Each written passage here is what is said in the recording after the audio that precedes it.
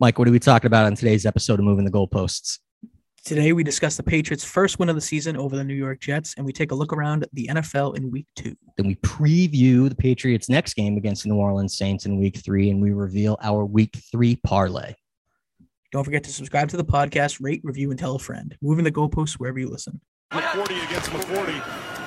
But you have a lot of respect for his career. Oh, great block right there. And look at the broken tackles. Damian Harris bulldozing his way. Myers digging, turning.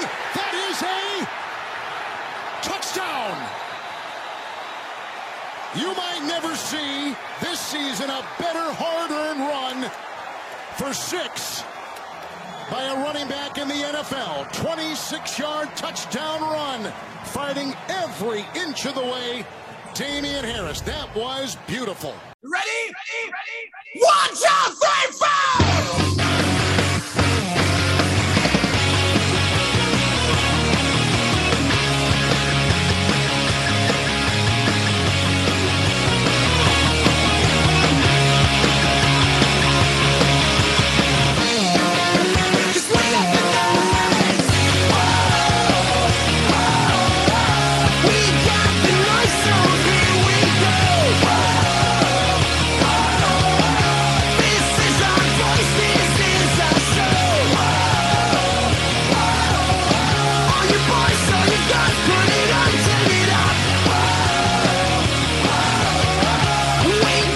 What's up, everybody? Welcome to Moving the Goalposts, not New England's #1 sports podcast, but we'll figure out exactly what to say. I'm your host, Nick Mara, joined by my co-host, Mike Masala. Mike, how are you now?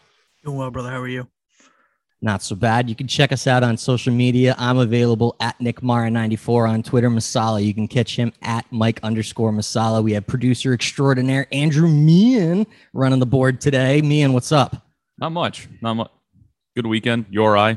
3-0 since 2005. Lucky 3-0. Third time's the charm. 3-0 for the first time since 2005. Yes, since the first time since 2005. It's impressive. I don't think they won a game the last 2 years that I was actually at that school. So definitely improved since I've been there. But producer extraordinaire Andrew Meehan, you can catch him on Twitter at Meehan_83. As always, we want to make sure you guys are following along on Twitter and Instagram for the social media of the podcast. You can find it at Moving the Posts. Boys, week 2, the NFL season is almost completely in the books now. We've got one game left, but busy day, a wild day of Sunday NFL action. I think it would be wise for us to start off where we did typically start off, which is with the Patriots. They grabbed their first win of the season yesterday against the Jets. It was Mac Jones' first career win in the NFL, a 25-6 final. 26-5 was going to be what I said. And then I realized, how the hell would the Jets have scored 5 points in yesterday's game? 26-5, 25, fucking almost did it again. 25-6 final. Masala, win number 1 for Mac Jones under his belt. Give me a grade on his performance. I would say probably like a B-. Okay. I thought he was okay. Completed the passes that were there for him. Didn't necessarily take a ton of risks. You have to also factor in the fact that his offensive line play was downright awful.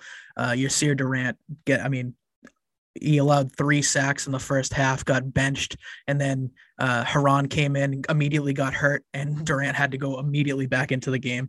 So with what he was given, I can't say it was terrible. I just expected more against a poor Jets defense. By more, do you mean take more chances down the field? I would say, yeah, take more chances. I don't know if that's necessarily his fault or if it's on Josh or if it's on the execution just in general. But I wish they would have taken a couple shots. Even like the last one of the last opportunities that they had in the red zone, they just lined up and got ready to kick a field goal. Like I want them just to show something. They have yet to throw a pass to the end zone yet. 2 games in, no passes to the end zone. Their red zone offense is still like not producing. They have two total touchdowns in the red zone. The James White one this week and Nelson Aguilar last week. And other than that, they've done absolutely nothing. So like I was very high on the team off of week 1 in a loss. I'm a little bit lower coming off of a win. this week. I was not expecting that, actually. I thought that I'm here to bring the negativity. Yeah, well, like I have no problem with us bringing negativity as long as we've talked about now, we have to introduce it at the beginning of the show. We can't leave on a negative note. We have to start off on a negative note. But Mian, did you think that the offensive line struggled to the extent that it kept them from being able to call certain plays? Because if we want them to push the ball down the field, you would think, ideally you need a little bit more time in the pocket. Yeah. If they didn't feel like they could trust whoever was playing right tackle to generate a play call like that, I don't know. What did you think about yesterday? I mean, in terms of pushing the ball down the field, it could be game plan. Week 2, is our Bill and Josh kind of holding back a little bit. And this is the offense that we saw with Tom Brady, dumping it off, just when you talk about the offensive line and just how awful it was yesterday. First of all, hit on that real quick, Basala. Yeah, it was crap yesterday. That fumble, I put more on the offensive line than I put on Mac Jones. And Durant, who missed the block, usually it's the guy who's there to recover the fumble that misses the block. That's a good point. So, I think it could have hindered their ability. It's the ability, Mac's ability to push the ball downfield is there. But our guys getting open are like that trickery play. Apparently Aguilar was open towards the end zone, but by the time he got to the end zone is by the time Mac got the ball. So we had to dump off to Johnny Smith. The right call. It could have been an incompletion or worse if he tried to push it to Aguilar. He picked up 19 in the first down. I don't know. It's kind of tough to tell because of how early it is. It could be the offensive line, hindering us, to have enough time in the pocket to get the ball. We saw that handoff to Harris. Mac barely had time to he just tossed it to him. I think that if that was a little bit more forward, it would count it as a pass. But yeah, I think it could be a good mix of both. But yeah, the offensive line, which we probably expected to be one of the strongest points of this offense, is turning out to be the weakest. Yeah. And I think if you go hand in hand with the offensive line, if there's one thing you can give them credit for yesterday that they did do well, it was run block. Now they didn't run for, over 100 yards. They didn't have someone, carry the ball into the end zone 3 times or something like that. There was no outstanding performance. And you could even say that the Damian Harris touchdown, you give a hell of a lot more credit to Harris than you do the offensive line. But I think in the running game, they did their job. And that's what we were expecting from this unit, was to at least give Jones an opportunity to advance the ball down the field, not necessarily with an intermediate or a deep pass. Could be baby steps. That's what I'm thinking. That's what I'm thinking, is just get his feet wet, allow him to kind of see what it's like to manage a game. And then once you need him to start taking chances, then you can have him start taking chances, because I thought yesterday was maybe the best game we've seen from James White in at least 3 or 4 years. Oh, God, yeah. Definitely. He's definitely starting to look himself again. 6 receptions, 45 yards. He added a touchdown on the ground, which he doesn't do all that often. He looks like pre-2020 to like 2019 James White again. And if you're going to need a quarterback to have like their safety blankets, it's tight ends and pass catching running backs. So they've definitely built this team in that direction where they have those 2 tight ends and your James White, your safety blanket there, to help him get accustomed to the speed of the game or just different looks that he's going to see thrown at him.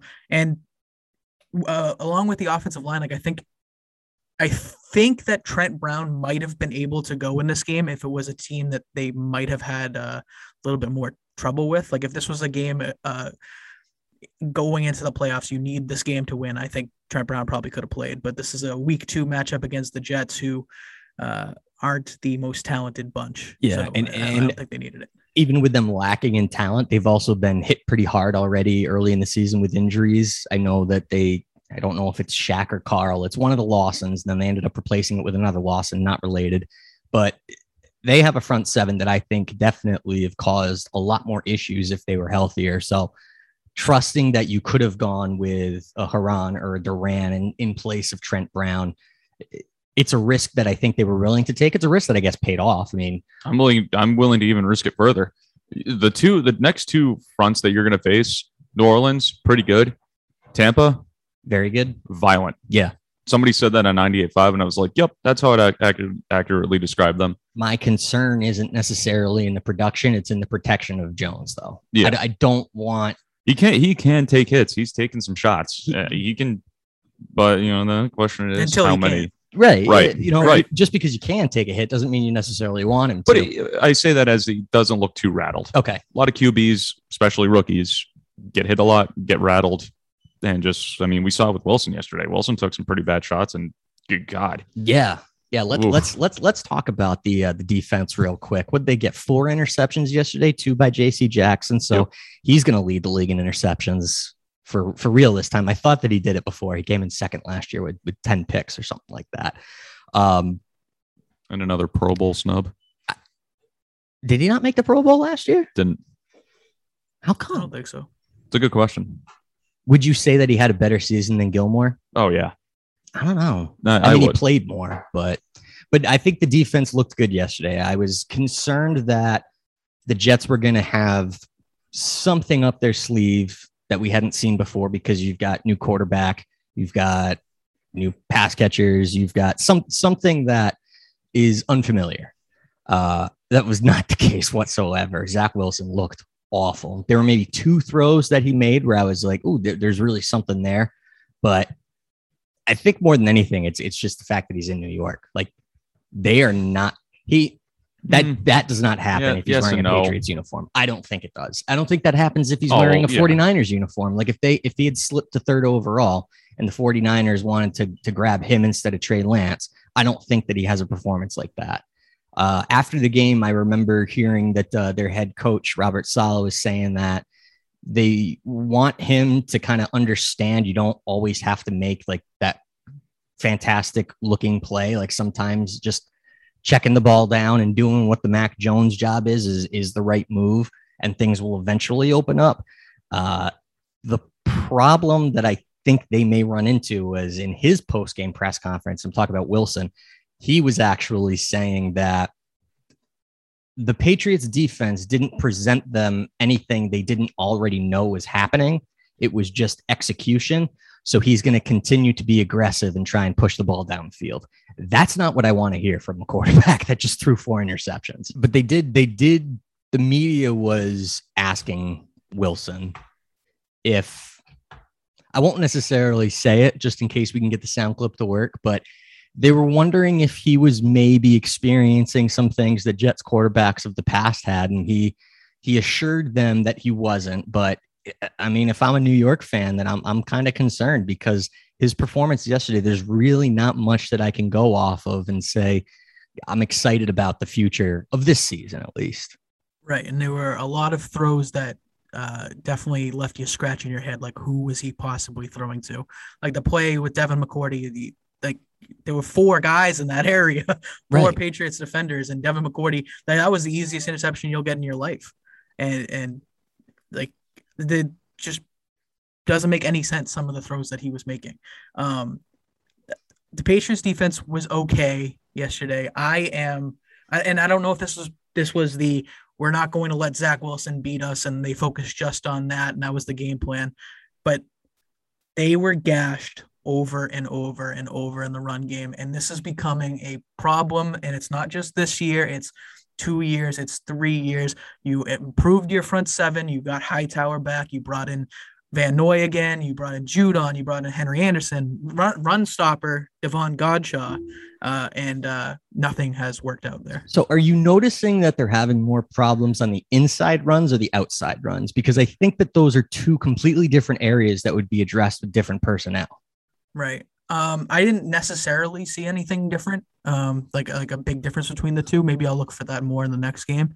But I just think in general, they were getting absolutely torched every time that they wanted to run the ball. And you're not going to beat many teams by running the ball, especially if your running backs are like Michael Carter, who had good rookie, I guess, but Michael Carter and Ty Johnson, like that, those guys aren't going to beat other teams. Yeah, the New York Jets backfield yesterday was, you could have pulled a name out of a hat and I wouldn't have known if they were on the team or not. It was that basic. I think that's what really shot the Jets shooting themselves in the foot, is especially on 3rd downs. They were really just steering away from their game. Clearly, the run is working. Why? No, let's throw the ball one more time on 3rd down, please. Yeah. Like, it hasn't worked the first 3 or 4 times. Let's give it another whirl, right? I think after that first red zone stop down at the goal line, especially, I think is kind of the kick in the ass that this defense needed, a little, booster. I think they're still maybe working out some of the kinks.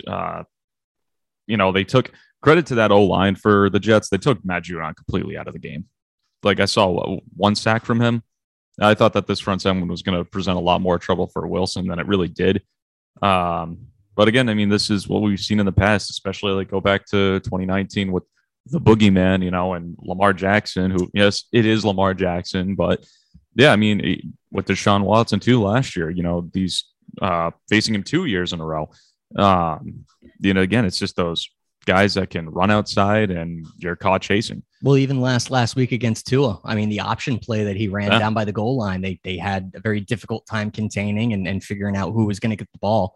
Anytime they're forced to make a decision on the edge, I think they're running into some problems. Let's not forget yesterday that Van Noy wasn't active for the game. So if they were having some problem setting the edge, he's one of the guys that I think does it the best on this team. And I think if we were going to talk about individual defensive players on who had a good game, like if we were going to do our own sort of like Greg Bedard 3 up, 3 down, I was actually impressed with the performance of Juwan Bentley. I thought that he did a fantastic job in the middle of the field, not necessarily defending the run game, but closing holes and getting penetration. And he was active yesterday. I'll give him credit. I thought that his performance in week 2 is definitely better than week 1. Did you guys notice anybody in particular on the defense that stood out to you? Yeah, I'd say Phillips. I mean, he's been that guy kind of the last year and a half now. He's just like, he seems to be everywhere. Whenever you need him, he's making a stop or at least putting pressure on somebody. For a guy his size, that's another situation where I don't know if he's going to hold up making all these tackles every year and year in, year out. But he seems to be wherever the defense needs him to be. So I'd give him the bump this week. Man, what'd you like? Phillips was definitely on my list. I'd say Duggar. Saw Duggar fly up the field a couple of times, to make some tackles on some run plays. Christian Barmore, I think he played with a lot of aggression, of course. And I think it's for this week he was noticeable. Much more noticeable this week. Yeah, you're right. Noticed Hightower playing on the outside on some plays, different look. Was able to get to Wilson a couple of times, or get in the backfield a couple of times at least. Davis, practice squad standout, pulled him up. The lineman that got the first sack of the game. Yeah. Couldn't, again, another one of these guys where it's like, I think for maybe 10 years in a row, I could tell you every single member of the Patriots. That's where we are, number. Where we're at with this team. I don't think a lot of people understand that. But it's kind of been that way for the last few seasons where they are pulling guys up day of game that you've never heard of. And you're like, who's that? Okay, whatever. Who's that? Okay. Well, like, was it 2 years ago, they had a linebacker that was running around the field with like long hair that looked like Nate Ebner, but it wasn't Nate Ebner because Nate Ebner wasn't on the team. It was like they just pull people out of nowhere to do one thing for 1 week and then they're on the street the next day.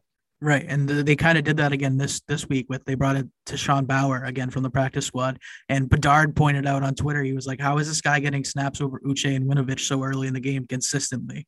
And like, I guess he does his job well, and like stopping the run, is that supposed to be what you're supposed to do? And you continue to get run over. I don't know. Yeah. Like, I mean, I think Belichick likes to use those definitely the first 2 weeks as an extended preseason, especially against a team like the Jets, get at some different looks. Can we squeeze by? We have seen ugly wins against the Jets in New York with Brady before. It's happened. It's nothing new. I mean, it's just like I expect this team anytime they play in Miami every year, I expect us to get our asses kicked. Something about Miami, we just can't win down there. And I don't necessarily know if I would call it an ugly win. Like, it wasn't a pretty win, but would you call it an ugly win? That might be a little strong. You're splitting hairs there, but I think, it wasn't pretty. I think the reason it wasn't the red zone. Exactly. It's the red zone effectiveness. It's if you have to keep kicking field goals, which, shout out, if we're going to talk about all 3 phases of the game, let's give a quick shout out to the special teams unit. Nick Folk, now the franchise record holder of most consecutive field goals made as a New England Patriot, 33 in a row. I was surprised to find out that the previous record holder was not Adam Vinatieri. It was Stephen Gostkowski. Yeah, he's had a run forever. Does Vinatieri even hold any records for the Patriots anymore? Off the top of my head, I'd have to look.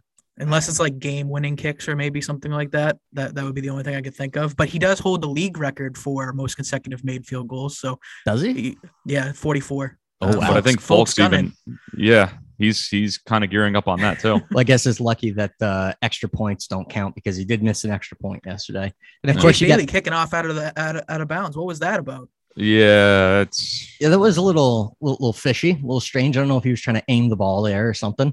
I think that's the first negative thing I've ever said about Jake Bailey in my life, but probably. Well, that's why people shouldn't be too hung up on it. Yeah, true. I guess. Whatever. He's forgiven. He's earned enough. Privileges. We have seen much worse from kickers in this league. Can we talk about that red zone though?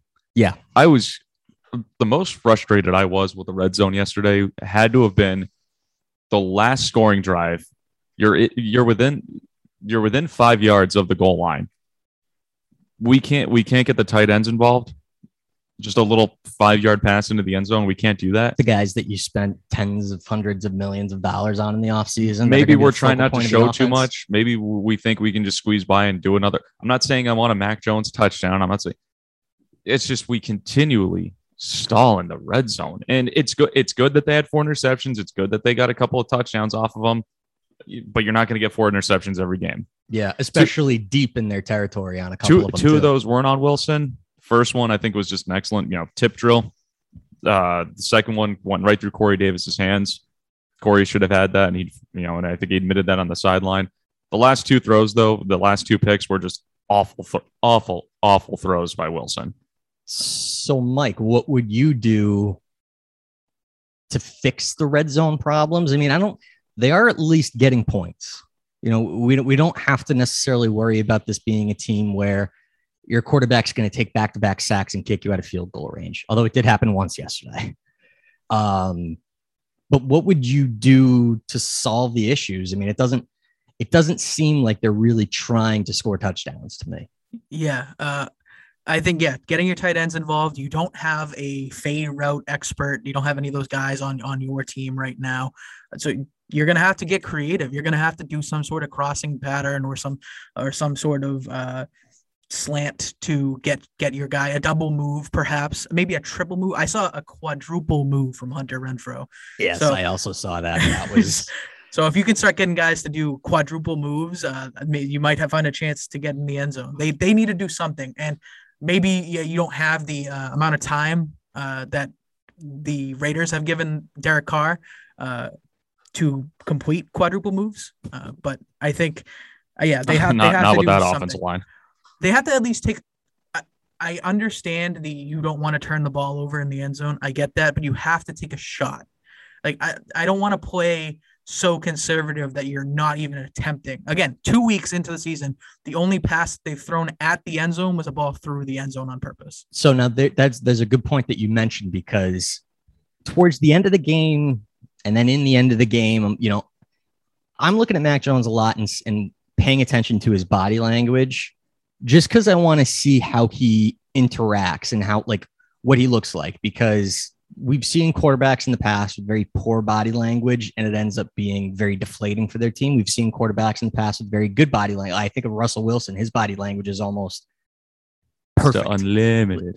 He's got unlimited positivity when it comes to body language. That guy, I've never seen, even when he throws a game-ending interception in the Super Bowl, he still has perfect body language. It looked to me, not that he was mad, but I'm trying to get in his head and think maybe what he's thinking about. The team is winning, but I don't really feel like I'm a part of the wins. It's second start. Yeah, but I think McDaniels needs to cut him loose at some point. Yeah, right. At what point do you think that starts having an effect on his mentality going into games where he's like, I'm not really doing anything. They're not asking me to do anything. And I'm getting kind of... At the same time, we'll hear from Mac in a minute if it works. It should. I think it was just that browser page that I opened. This should work though. But seeing him push the pile on that 26-yard Harris TD run, seeing the block he threw out for, who was it? Was it Bourne? I think it was on the end around, right? Yeah, I mean, but in terms of a quarterback, I'll count that as a block. Brady, all he has to do is just run in front of somebody and they don't want to hit him. But his body, like that body language, he was headbutting, I think, Bourne after Harris's run as well. Kid looks like, he plays pissed. Yeah. He plays with some aggression and with a lot of enthusiasm. Yeah. I love it. Yeah. Absolutely love it. He does look angry. I'll give you that. He does kind of have this. He should be. He had a lot of teams pass on him. And he's looked better than a lot of these rookies. Some of them are playing, some of them are, but I mean, he has been put in better positions to succeed. Yeah. I wouldn't say Trey Lance was put in a terrible position.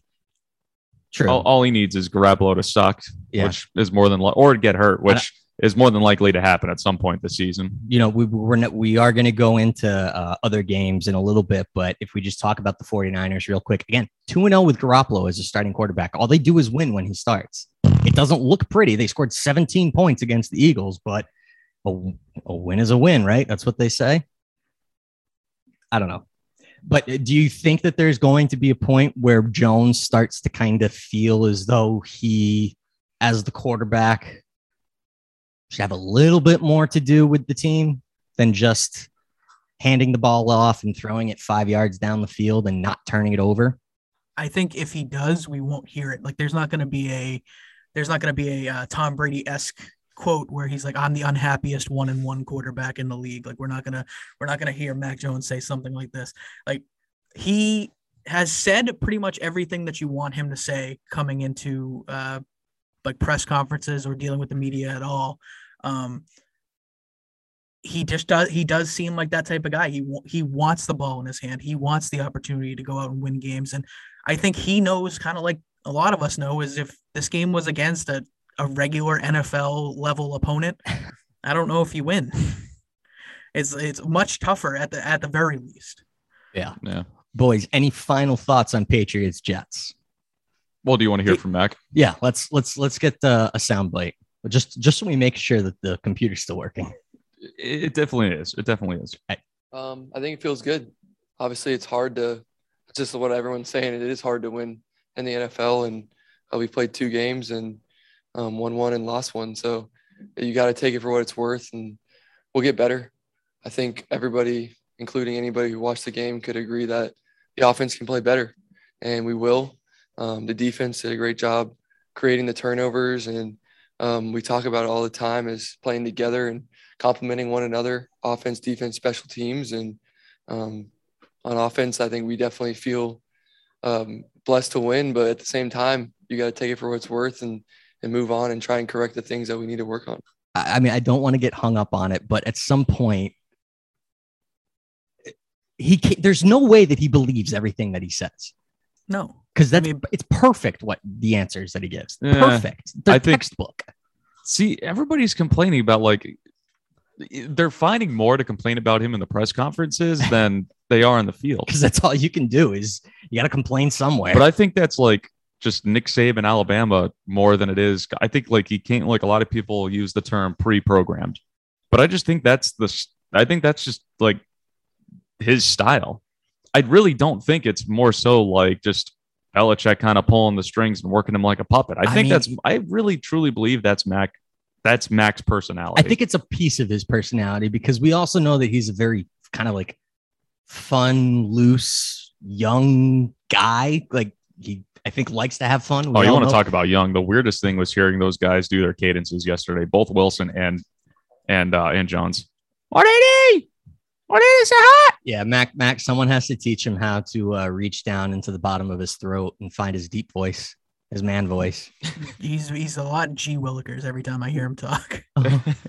Yeah, he's not that squeaky and high pitched, but there's a nervous energy to him almost. But it's like a confidence. Young kid. Was he 23 now? I think he celebrated a birthday. I'm 23 and I'm calling him young. I know, but you also sound way more. Yeah, I sound like a freaking 35. Yeah, you know what you should probably do is you could be his voice surrogate. Voice coach. Yeah, his voice surrogate. So he goes up there and he tells you what to say, and he moves his mouth, and you just kind of like stand behind him and provide the audio. Yeah, but I think it's all like natural. Like this is natural. I think that's just him being natural. I think it's just natural to like look at Wilson. Wilson looks like he's 12. He does. He's definitely got the baby face. But no, so I think that we're feeling good about the team though, right? 1-1 after a couple of weeks. We're not in panic mode. We didn't lose to the Jets.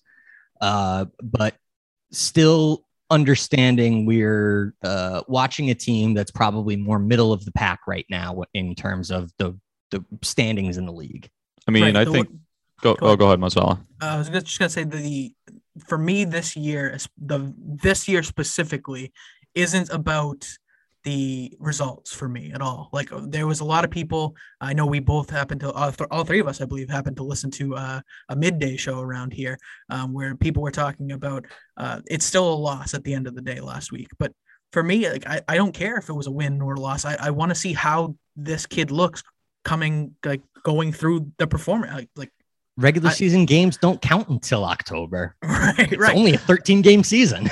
Well, see, like, again, he's a rookie. I just want to see him put performances together and see that there's growth there. I don't expect them to go make a Super Bowl run this year. So like, I just want to see positive things happen and see that there is a future with your quarterback. That's what I'm looking forward to this whole year. Yeah, I think that was answered week 1. And they could be taking it slow with Mac, and I'm fine with that. It's not so much as playing it safe as to like you're worried. Look at the position that Wilson was put in just time and again after the Jets. That's not how you bring up a rookie. So again and again, like in free agency, I've said this time and again, you sign these guys to 2-3 years deal. This is not going to be a 1-year project. This is, Henry is going to be around for 2 or 3 years. Smith is, Bourne, Aguilar. This is a work in progress, and not just this season. Like some idiot caller on, on the midday show at 98.5 called in and was comparing. Obviously we're going to face the Bucs in 2 weeks, and you're going to need to put up more than 25 points if you want to beat them. You're not going to beat them like you did yesterday, unless your defense just plays outright stellar. But it's just, that's like comparing two way different, just completely different teams. Temper expectations, basically. It's like obvious. Like, well, no shit. Yeah, I expect Tampa to be better than us. They are better than us. But like, that's just like you're acting like it's like just surprising. It's not surprising. This team is still trying to figure out who they are and what they can be. And I'm fine with that. I expected that. This is a brand new Patriots team. I expect them to keep doing that up until like maybe no further than week 5. All right. Whip around the league. I don't think we need to do it the way we have been doing it for the last week and then all last year. We don't need to be a scoreboard, which is what when I was listening to last week's episode, I realized like we're kind of just going through the schedule and saying what the scores are and then talking about highlights. So why don't we talk a little bit more specifically about games that we either watched or paid attention to yesterday? I think a perfect game for us to start off with is probably the other divisional game, the Dolphins and the Bills in Miami. Miami's home opener. They got absolutely destroyed by Buffalo, 35-0. Tua, I think, is probably the story of this game coming out is the Tua injury, because Miami looked awful after he came in. If they need to go with Jacoby Brissett for an extended period of time, I mean, you might be looking at a team that would consider making a trade or trying to pull off some sort of move for maybe a replacement over a medium amount of time. Who knows? But the rumors are going to start big time. If the Dolphins were to make an upgrade, let's say Tua is gone for 6 weeks and they were to make an upgrade at quarterback. Let's say they just bring in quarterback X. What is their team like after what we saw in week 1 and them get absolutely destroyed in week 2? What do we think that this team is going to be capable of with, your average quarterback coming in to replace Tagovailoa? I think it's pretty much like it's a middling team. It's exactly I kind of didn't have the highest expectations of Tua or the highest thoughts of him going into the season. So, I mean, it doesn't really change all that much for me. And it is sad. Like I like what like watching like Jacoby, and I like watching Jimmy, and like all the former guys, but like it was tough to watch yesterday. And maybe if you have quarterback W, just a random letter I'm throwing out there, come in, maybe that picks everything up, because there are pieces there that could be successful. I just don't think they have it all figured out just yet, even if Tua is healthy. Yeah, I think their offense has, like you said, playmakers and the ability to score points. Just depends on who's the guy that's pulling the trigger, because it doesn't seem like between Tua and Brissett, they've really got someone who can control the offense and lead them up and down the field. And yesterday's game, I don't think needed to be a blowout. I think Miami's defense probably could have done a better job of containing the Bills' offense. I mean, Josh Allen didn't really need to do much of anything. You know, he completed 17 passes, 33 attempts. He was like 50% passing, 179 yards, threw an interception, but there just wasn't a challenge there. So big takeaway for me out of that game is the Tua injury. My second biggest takeaway coming out of that game is I think Buffalo is starting to feel themselves again. They getting that win in that manner. I think it's the biggest deficit or largest margin of victory in the last like 30 or 40 years for the Bills, something crazy like that. If this team starts to feel themselves though and get on a roll, that's when they're going to be dangerous, and they are going to be one of those teams that you talk about in the AFC as being a competitor for the conference championship and playing in the Super Bowl. But no, Masala, was there a game that kind of like caught your eye or anything? Yeah, I think the last night's Sunday Night Football game, I think, kind of captivated everybody. Every time the Chiefs and the Ravens get together, it's going to be a phenomenal matchup. These are two of the most electric quarterbacks in the league. Some may not like some of them. One of the two quarterbacks, I'm not; those will remain nameless. But you get everything you want out of this game. It's incredible offense. You get gutsy calls at the end of the game. Harbaugh, obviously, looking over to Lamar, kind of taking the blame off of him, maybe on the national stage. Oh yeah, I listened to I listened to my quarterback instead of making my own decision. I didn't even think about it like that. It was gutsy. It was a awesome call at the end of the game. I also may or may not have bet on the Chiefs to win this game by 4, and them fumbling and not going for a touchdown, just playing because you think you have the time and you think you're going to make a field goal. Go for the points, go for the win. I don't know what we're doing here. The Ravens clearly had an objective of taking Tyreek Hill out of this game, and they did a phenomenal job of it. I think this is like one of Tyreek's worst games since entering the league. 3 catches for 14 yards. And yet the one highlight that I think I would take away from last night's game is that Travis Kelce touchdown, where it was almost like Damian Harris, right. Like he catches the ball 3 yards or 4 yards behind the scrimmage, and he just bowls over guys, runs through guys, runs around guys. Like he's elusive like a running back, but he's built like a tight end. Right. He is the biggest mismatch in the game right now. And we said that for years about Gronk, and Kittle has come off to a slow start this year. Darren Waller is kind of in that conversation as well, as we've all known and discussed. But the Ravens also they pointed out on the broadcast, it was tough for the Chiefs to know who was going to block them. Like they were running, and all of their offensive linemen were randomly picking. Like it felt random, obviously very coached, but like, oh, I'm going to hit this guy on the left. I'm going to hit this guy on the right this time. Like it was, you never knew where the block was coming from. So there was a couple plays where Chris Jones stood there and just waited for somebody to hit him, because their running game is so strange, and their blocking works so well. It completely shut down their pass block. Their pass rushers. And as I was watching last night's game, I think it might have been once Kansas City got their 35th point. I think it was it 35-24 at that point. I'm watching the game and I'm thinking to myself, the only teams that have ever beat Patrick Mahomes in the playoffs have been teams with Tom Brady on them. I was definitely being a little hyperbolic or exaggerating when I was talking with my dad saying, oh, Tom Brady's the only one that can beat Patrick Mahomes. Tom Brady, and he's like, he doesn't play defense. He doesn't do this. He does. But how do you stop the Kansas City Chiefs? Because it really didn't seem like the Ravens ever stopped the Chiefs as much as the Chiefs kind of stopped themselves. Right. I mean, if they don't fumble, like obviously you put yourself in a good position to kick a field goal there.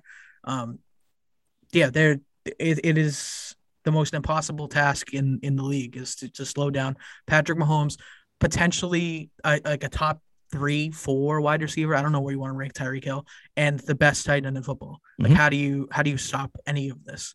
It's by making mistakes. Like, that's the only way you can hope to compete with this team for a full 60 minutes.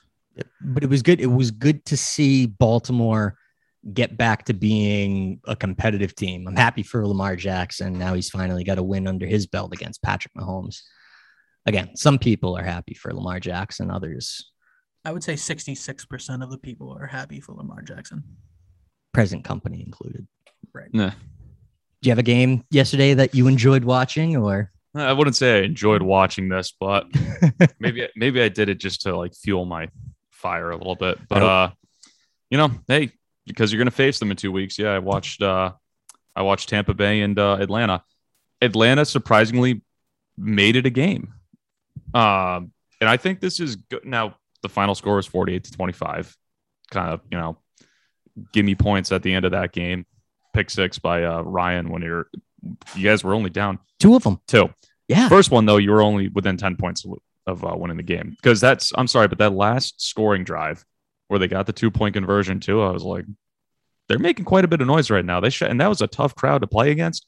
They shut that crowd up real quick after picking up that third down, scoring, and then also getting the 2-point conversion. Shut them up real fast.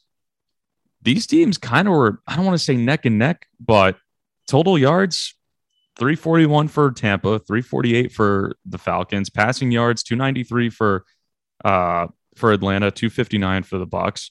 Beat them in rushing yards. That's probably the biggest difference between these stats right now is for rushing yards, 82 for Tampa and 55 for Atlanta. Both pretty much average the same yards per play. 9 penalties for Tampa. Still struggling with that. That's something that you could probably, use against and try to get them to commit these stupid penalties, especially on that offensive line. Both 4 punts, 3 sacks allowed for Tampa. There is some weakness. They killed them on time. I wouldn't say kill, but Atlanta really got to them on time of possession too. Over a half hour of time of possession, only close to 27 minutes for Tampa Bay. I was surprised. I thought this was going to be a 48-3 type of game, but Atlanta was in it, and then they kind of just Atlanta beat themselves, to be honest with you. And that's really the biggest way I can see us losing to Tampa is if we beat ourselves. Yeah, the interceptions that they were throwing is that's the biggest key. Like, you're gonna possess the ball, get all the way down to the red zone, throw a pick six, throw an interception. That's what kind of Matt Ryan's career has been, is that he continues to get in the red zone and then throw an interception. Right. Also, if Gronk is just going to be Gronk again, dude, I don't even know if I want to watch this season. Yeah. Dude has 4 touchdowns through 2 seasons. Total 360. So yesterday was, I think, the first time that I was angry, actually agitated, uncomfortable, didn't feel good type pit in your stomach. And I didn't even watch the game. It was just knowing what was going on. There was no rooting interest. Like last year, I could look at the season as being, it's a COVID year, and I'm pissed off that they let those guys go. So I have no problem rooting for them. But I didn't think I would ever get to this point. Maybe I didn't think I would get to this point as quickly as I did. I'm actively rooting against the Buccaneers now, though. Oh, well, yeah, I think maybe it's probably because we're going to play them. But I'm telling you, man, now, Pats Nation, if you're listening, if you're going to that game, standing ovation when he warms up, all that other crap. I don't even think we do that. But I don't even think you do that. If you do anything, you do it during the warm-ups. Once that game starts, though, you root when the Patriots are on the goddamn field. You know what? The guy's going to have his day when he gets his red jacket, when he gets his number put on whatever they decide to do. Yeah.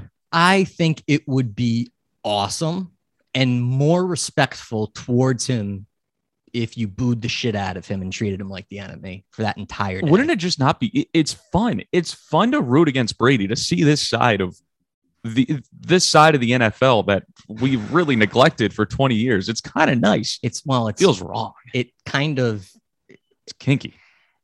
It almost, it's inevitable. It makes it watching the games inevitable. Like, it's like you're just waiting for something to happen. That's like a lot of talk is, let's go through this right now. Does he? We should try to save him as much of this for week 4, but we'll come right around, and maybe we'll just go with each other's answers for right now. But does he get a video? Yes or no? In week 4, does he get the video then? Yeah, I think he gets a pregame. He gets pregame? Yes, pregame. No, not at all. A lot of people are like, when's a better time to do it? Oh, I don't know. When he comes back to retire. I agree. That seems like I think, honestly, if I'm now, you know what? Now I'm kind of changing my mind. Do it. Oh, please piss me. Fast. No. If I'm on that roster, do it. Piss me. If I'm Mac Jones, piss me off. Let's make this about him. Please do it.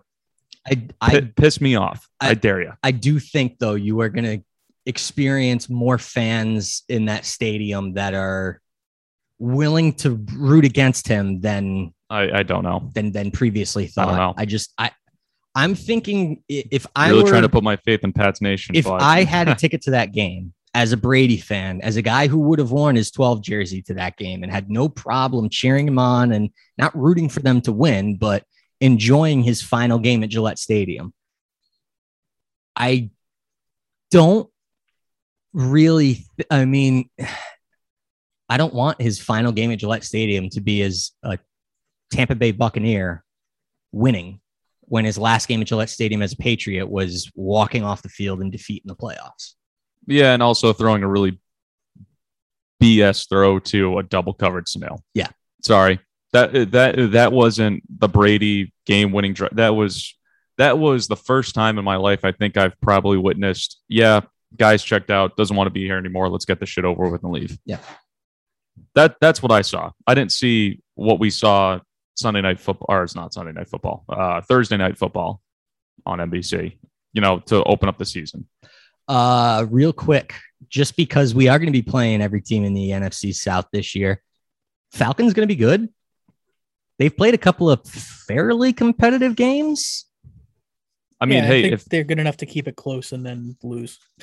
Yeah. Again, seriously, I don't really think the Falcons shot themselves in the foot. They were in a position to win that game and they lost because of themselves. Yeah, not a good result. But switching gears, looking forward now to week 3 of the NFL season, staying in the NFC South. Money. We gotta win. We gotta win, fellas. We do. We definitely. I changed up the song this week, but listen, maybe it's that. Let's take a quick preview into the Patriots week 3 matchup against the New Orleans Saints. No Drew Brees. Like how we're going to talk about the Patriots in my mind is just money. The two can be related.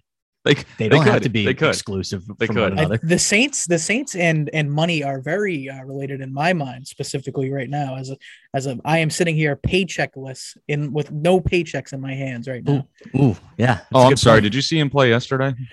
Yeah, I think we were sold quarterback start. Hey, I think you were sold a false bit of goods week 1. Let's attack this from the enemy perspective. What about the New Orleans Saints do you guys think is something that New England has to key on this week during practice? I think you can rattle Jameis Winston. I definitely think that's true. I'm talking more something that they have to prepare against. Something that the Saints are going to offer. You did say that. Yes, something that the Saints are going to offer or challenge the Patriots with that New England's going to have to combat. I think Cameron Jordan will be an impact player that you're going to have to pay attention to no matter who is on your offensive line. You're probably going to need to either chip him with a tight end or double team him, but can't let that guy beat you. That's my guy that you have to look out for on the Saints this week. Yeah, I think that when I look at the Saints roster right now, especially without Michael Thomas, it's Alvin Kamara. I mean, if you have a running back, a dynamic running back who can get into space, catch balls, the Patriots linebackers may be good. They're not all that athletic. Very slow. I don't know if you're going to be able to keep up with him. So I don't know if they decide to put a safety on him, a cornerback, something. But Kamara is going to be the guy that they're going to have to watch on their offense. Well, I think with Kamara, it's almost you could use that because they don't really have much of a tight end. New Orleans doesn't, I don't think.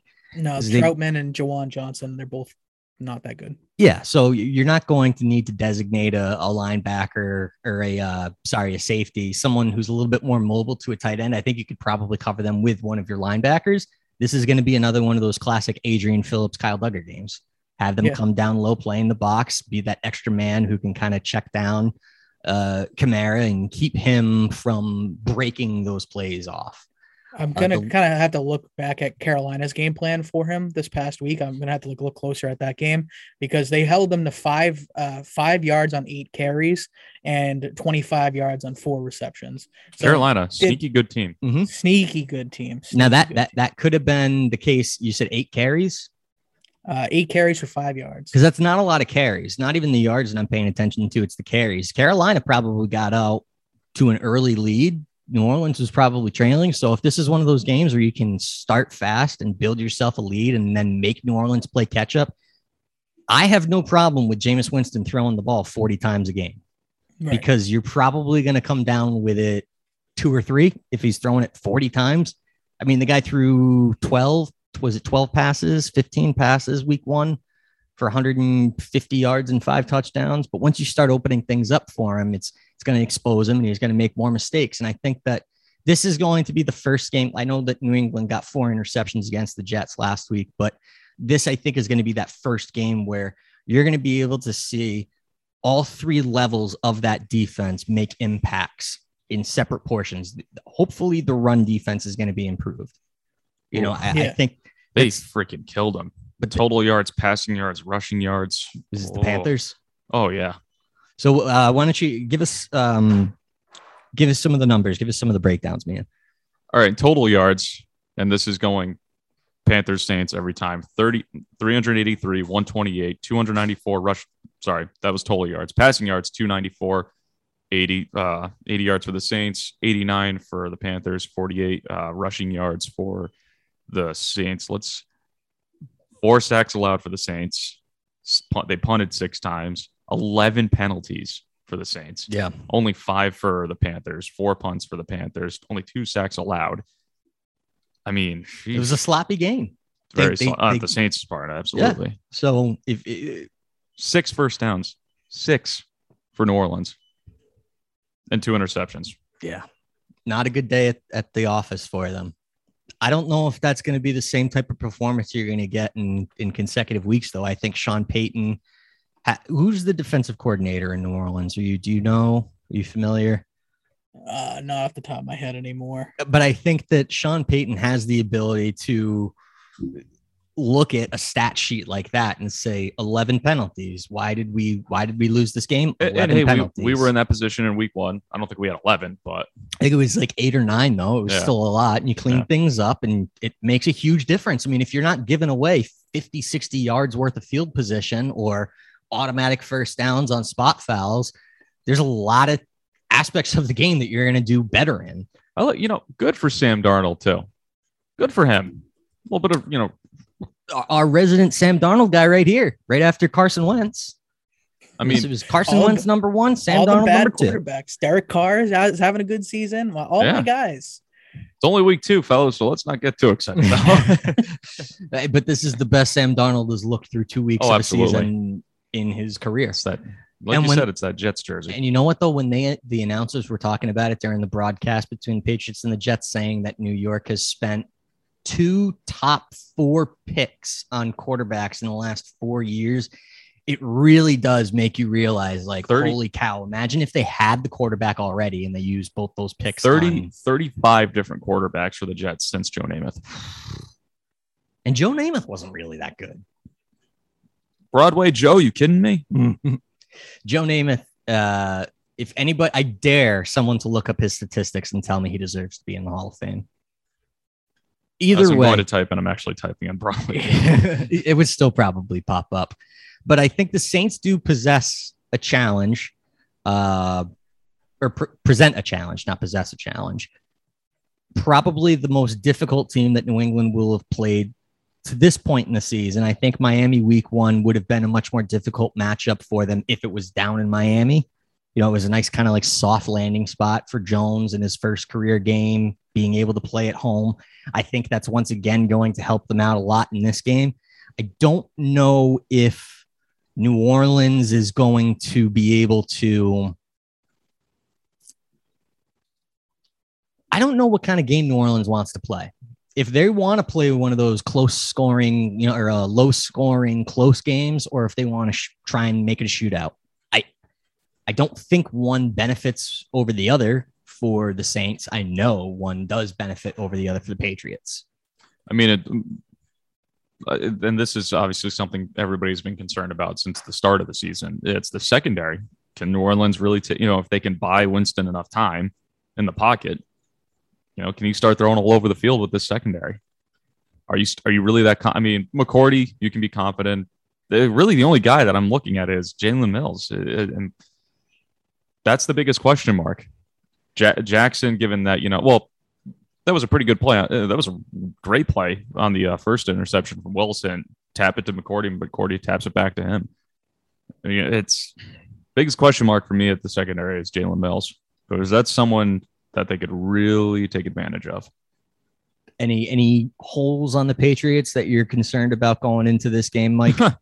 Yeah, I think it's still the offensive line for me. Yeah, like you said, Cameron Jordan could be a home wrecker in this game.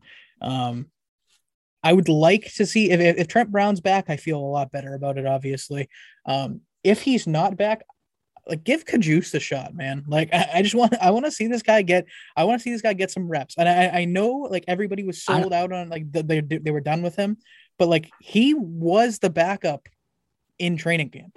He had played himself into that role. I just don't know if that's the right move. I think the right move is to just kick Owenu out to tackle and put Karras in at guard. That's what I was going to say. I genuinely, that's what I've been doing on Madden for the last 2 months.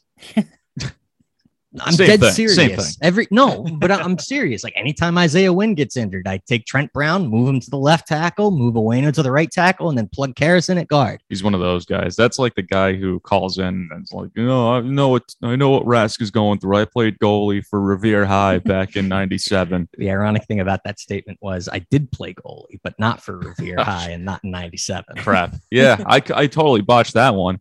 Damn it. I'm in a very difficult predicament. Not really. I will say this, though. I spent between 2 to 3 years working, and I use that term very loosely in quotations, for a volunteering. There was a stipend involved. There was a stipend, and some expenses, gas, lunch, things like that. You did it in all. You did it for the love of the game. I did it for the love of the game, but scouting, essentially. I remember this. I would have a very difficult time saying to somebody, if I called into the radio, listen, I know what I'm talking about because I went scouting for 2 years. I watched Matty Beniers when he was 15 years old, and now he's getting drafted 2nd overall by the Seattle Kraken. I don't think that I really have that much credibility. But when it comes to moving around the offensive line, I'm an expert at it because I do it in Madden. But is that not the right move? Is that not the smartest, easiest move? It is. Unless they just don't want to put Owenu at tackle and they just want to keep him inside, which they have the options. And I think I said this earlier, is I'm willing to risk it even more to keep, if they're just not, I don't want to say if they're just winging it, but if it isn't 100%, even if it's only 80%, that calf, for Trent Brown, if he's ready to go, I'm willing to risk it and kind of try to squeak by New Orleans and keep him. Because again, the next 2 front sevens that you're going to play, pretty good for New Orleans, really good for Tampa. Yeah. I'm all for sitting Trent Brown. Brent Trown. Yeah. Brent Trown. I'm all for sitting Trent for 1 more week. If we go with the option of move Karras to guard and kick away and over to tackle. Sal, any final thoughts going into week 3? Yeah, I'm just a little nervous about this game. I think it's going to be like obviously his biggest test so far. I know we don't do predictions around here. We're going to do that in about 2 seconds. Yeah, right. I don't think they're going to win this game. Really? It's not going to be good though. I don't think it's going to be as bad as a lot of people might guess. Well, I'm really not sold on the Saints being a terrific team. I think I'm more sold on Green Bay being an awful team. Yeah, that's true. Let's take a closer look then at these spreads and odds and numbers for week 3. Parlay time. Parlay. This seems more like in desperation. Oh, I like this one actually. This was a good call, man. I feel like because all we really do need is $1. I need $1, that's what I need. Hey, well, I need $1, that's what I need. Hey, said I need $1. Seriously, anybody got $1 though? No. Last week didn't go the way that Come on, man. You know I'm good for it. we would have loved it to go.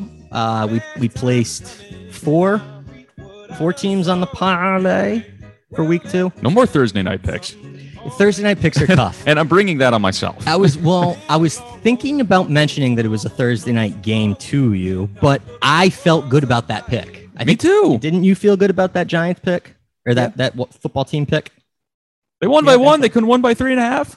So we did lose on that one. They didn't cover the spread. We also lost on the Rams Colts game, which again, shocked that the Rams didn't cover the spread on that one. It was only 3.5. Yeah.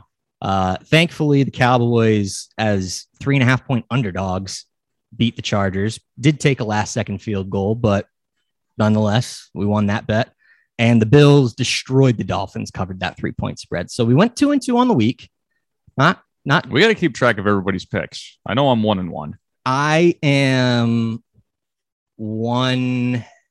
If we're not counting week 1 picks, I would just say, like, did you? Yeah, because I would count them. Count the week 2 picks. 2-1. I don't know what my record is, but it's not.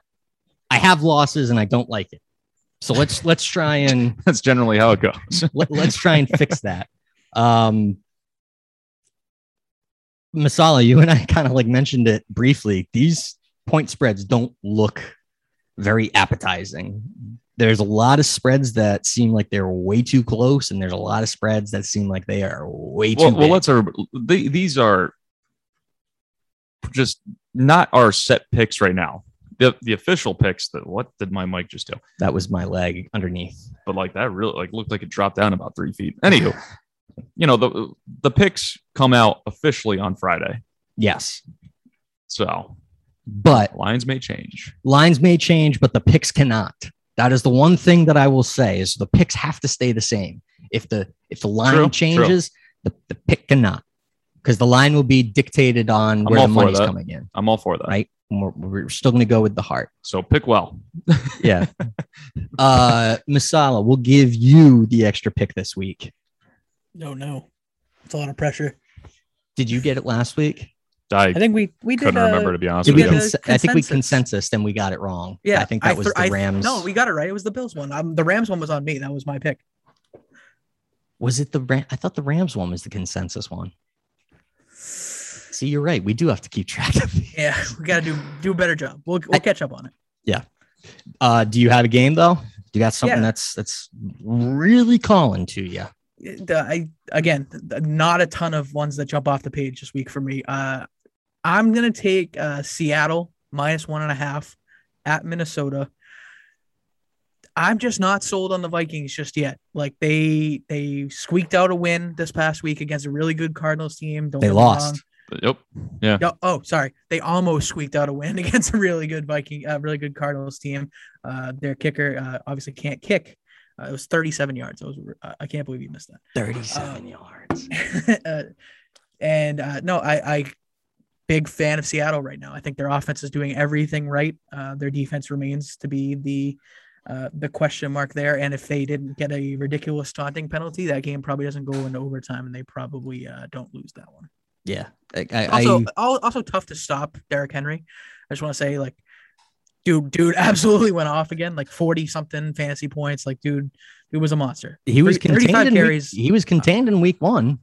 182 yards, 3 touchdowns. Like, he's the type of guy, you're right, though, where if he has a slow game 1 week, you can expect like a 50-point performance out of him the next week. Right. I like that pick, though. I do like that pick. I don't know why they would keep that spread so close, because I do agree with you. I look at Minnesota as being maybe a team that can score a lot of points, but they're not going to win the game. Mm-hmm. I don't know. Mian, have you made your pick? I did, but then I saw the Cowboys. All right. I'll go next. Swing back to me. I'll go next then. I'm gonna go bold. We haven't had a lot of success with this in the past. Are you going underdog? I'm going underdog, but not really. They're getting points, I think, because they're a road team, but they are very much the favorite. It's the Atlanta Falcons plus 3.5 over the New York Giants. God damn it! I can't. Oh man, 3.5. I don't like the 3.5. No, it's the Giants. It's the Giants, guys. Yeah, I said that about Washington. I don't care. The Giants are a disaster. They're not getting any better. If they lose the game, if Atlanta loses the game, then fine. It's on me. If they don't cover the spread, then it's because there's something fishy going on. I'm calling it right now because that game's happening in New Jersey. This has sounded like me the last 3 years of watching Falcons games. The Falcons have a great offense this year. Probably not. But what they did against the Buccaneers, I think they have more success against the Giants. And that's why I'm justifying that pick. So I'll go Atlanta plus 3.5 at New York. All right. I have made my pick. I was going to take, now I like Arizona and Jacksonville. I was going to take Arizona plus 6.5, but I think I'm actually going to take the under of 51.5 for this game. Ooh. I see. I think they only hit that under if Jacksonville is kept very low scoring. Oh, I think they could be. Denver, looking at Denver this past week, that was like, 23-13. I like it. I like it staying under 51. Arizona's got an explosive offense and Jacksonville's got playmakers, but they've been struggling so far this season. And Urban Meyer is in way over his head. Yeah, I think he's going to be out of there soon. I believed in those rumors that he was looking at the USC job. Not the USC job, but looking at definitely leaving Jacksonville. Yeah. What is it about college coaches that just can't crack the NFL? You have to fire him. You have to fire him or trade Trevor Lawrence for They should have kept everything. Should have kept Debo. Yeah, Trevor Lawrence is not turning out to be what a lot of him predicted to be. I still think I would trade Mac Jones for him. I wouldn't. No thanks. In 5 years, though. Definitely not in 5 years. We would be lucky if Trevor Lawrence is still in the league by then. If he keeps trending down this road. All right. So we've made 3. You know what these crap ass teams should do? You know what? Why don't you, instead of drafting a number one, your first round, this might sound completely stupid, but we've just seen it so many times. That's always, and that's how you know it's going to be completely stupid. That's how you know you're in for something fantastic. What do you do? Just like, why don't you go after a veteran QB? Try the free agent market instead of just like look at the Jets. The Jets put way too much on Zach Wilson yesterday, and like as our number one pick, he's so athletic. Look at the teams he played, at BYU. If maybe draft somebody different at the first, in your first pick. Do you think in the first round, if New York got the number one pick, if New York had drafted someone that could have been more of like an impact player for them, not a quarterback, and then somehow figured out a way to trade for Matthew Stafford, does that all of a sudden make them? See, I think the Giants are a quarterback away. I think they're are also a coach away. Yeah, yes. If we're just speaking about players right now, yeah. But I do think that they are the team that is a quarterback away. There's the rumors that they're interested in Rodgers. I don't know if Rodgers is mentally there. It looks like he just is ready to like burn, the ship and just drag Green Bay down with him. But that's what I'm saying though. Just these crap teams are like, here's this quarterback. He's going to be the answer. And then we're just, we're going to ruin him for 2 or 3 years. I feel like we've just seen that time and again. Maybe not with the Browns. I don't know. No, I hear you. You sound a little bit like a Jets sympathizer, which I'm there with you. Like, I love Jets fans. They're loyal. I mean, yesterday that crowd was pretty loud. Well, they're fantastic. But they're great. They're the best. Jets fans, Mets fans, and Arsenal fans. Like, where were the Rams in the draft this year?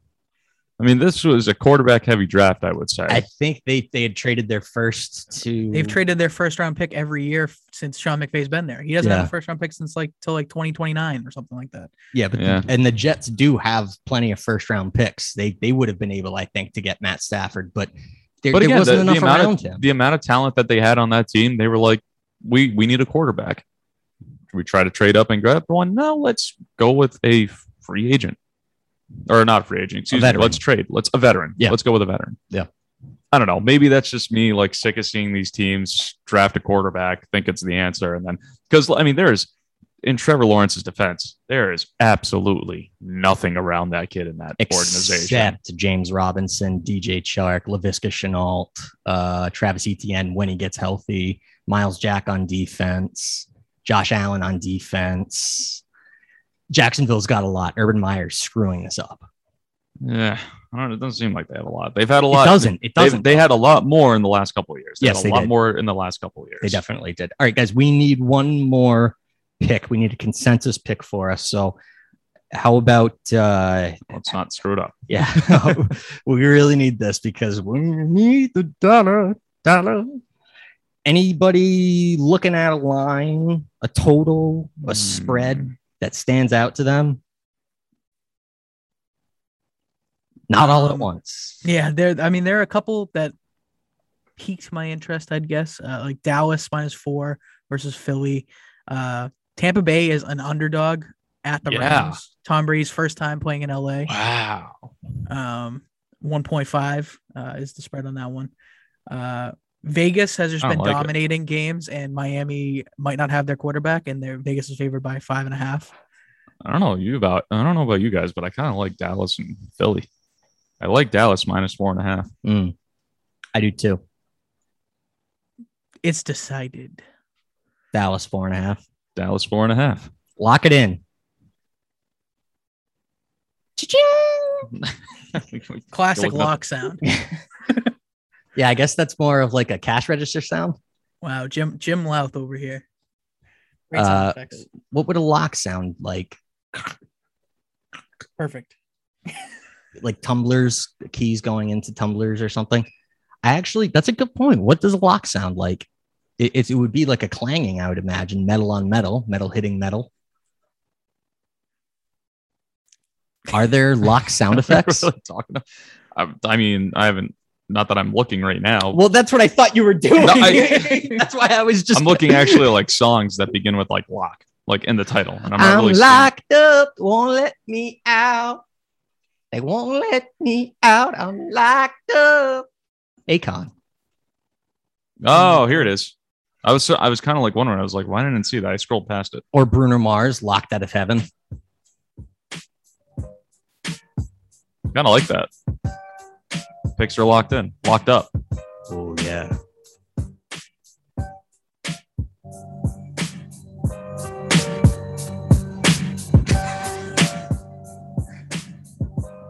Yeah, that's it. Picks are in. I'm trying to find the motive. Why do what I do? Wow, that played really well. I feel like this is a good way to close it out. That played really well. Before we close things out, though, we got to double check, make sure that anybody who has a final blow is able to blow it out. Masala, do you have a final blow? No, nothing comes to mind. No? I am just ready to continue listening to the song. It's a jam. My final blow is actually the same final blow that you had last week. Wow. The Red Sox are like good again. They could win the division. They 6.5 back in the division with I think 11 to play. I still think the division is out, but they do have a lead over the Blue Jays and a lead over the Yankees in the wild card now. They finish up the season against the Mets, the Yankees, then the Orioles, and the Nationals. At this point, it would be a disaster if they don't at the very least make the wild card game. Oh, and I think that you should be able to have enough of a lead to host the wild card game where you can set up your pitching staff for that game as well. So my expectation is this team should be in a playoff series. If this team's not in a playoff series, it's a disaster of a season and somebody's head needs to roll because you can't bring the same thing back. You can't run it back. Who are you getting rid of? Whose head's rolling? They're not firing Heim. It's not happening. I know they're not getting rid of Bloom and they wouldn't get rid of Cora. They're not getting rid of themselves.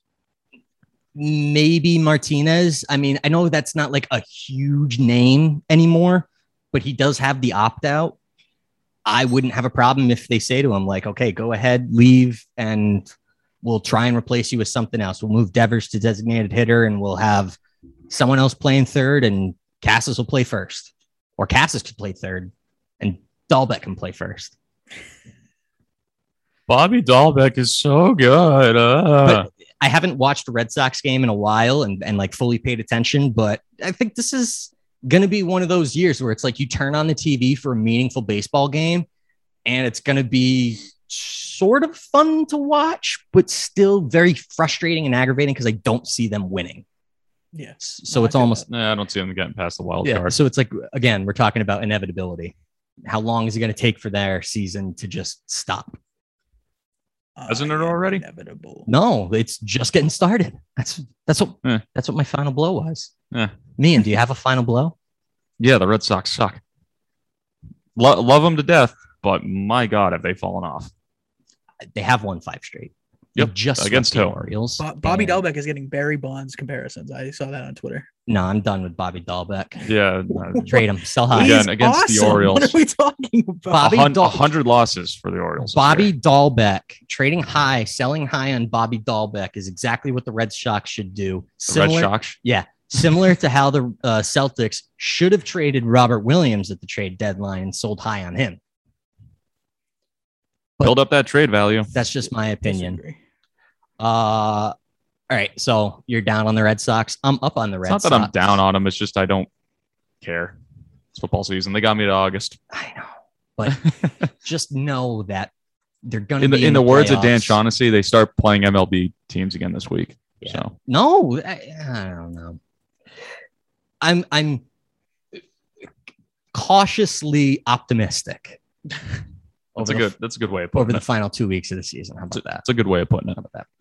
Guys, I think that's going to do it for another episode of Moving the Goalposts, episode 57. Steve Nelson, 57. And Eduardo Rodriguez, 57. Manny Del Carmen, 57. A rookie PJ Axelson, 57. Wow. You definitely pulled that one out of nowhere. Absolutely looked that up before The we internet. started recording. 57. 57s are actually kind of tough. Didn't realize this. No Celtics. Is there We like a talked about that. Joel Hanrahan 57 or something like that? Or is he I like think a he was 52? I was going to say, I think he's like 56 or something like that. 56. There's been a lot of Red Sox players who wear 57 too. Like, I'm definitely drawing a blank on all of them. Yeah. Erod's like the only one that off the top of my head that's coming to mind. The only one I can think of. But it's episode 57 of Moving the Goalpost. As always, we want to make sure that you guys are following along on social media. You can catch me at NickMara94. Masala is available at Mike_Masala. Andrew Meehan, producer extraordinaire. He's available at Meehan_A_83. Mike, till next time. Later, brother. Peace. Pass me a bottle.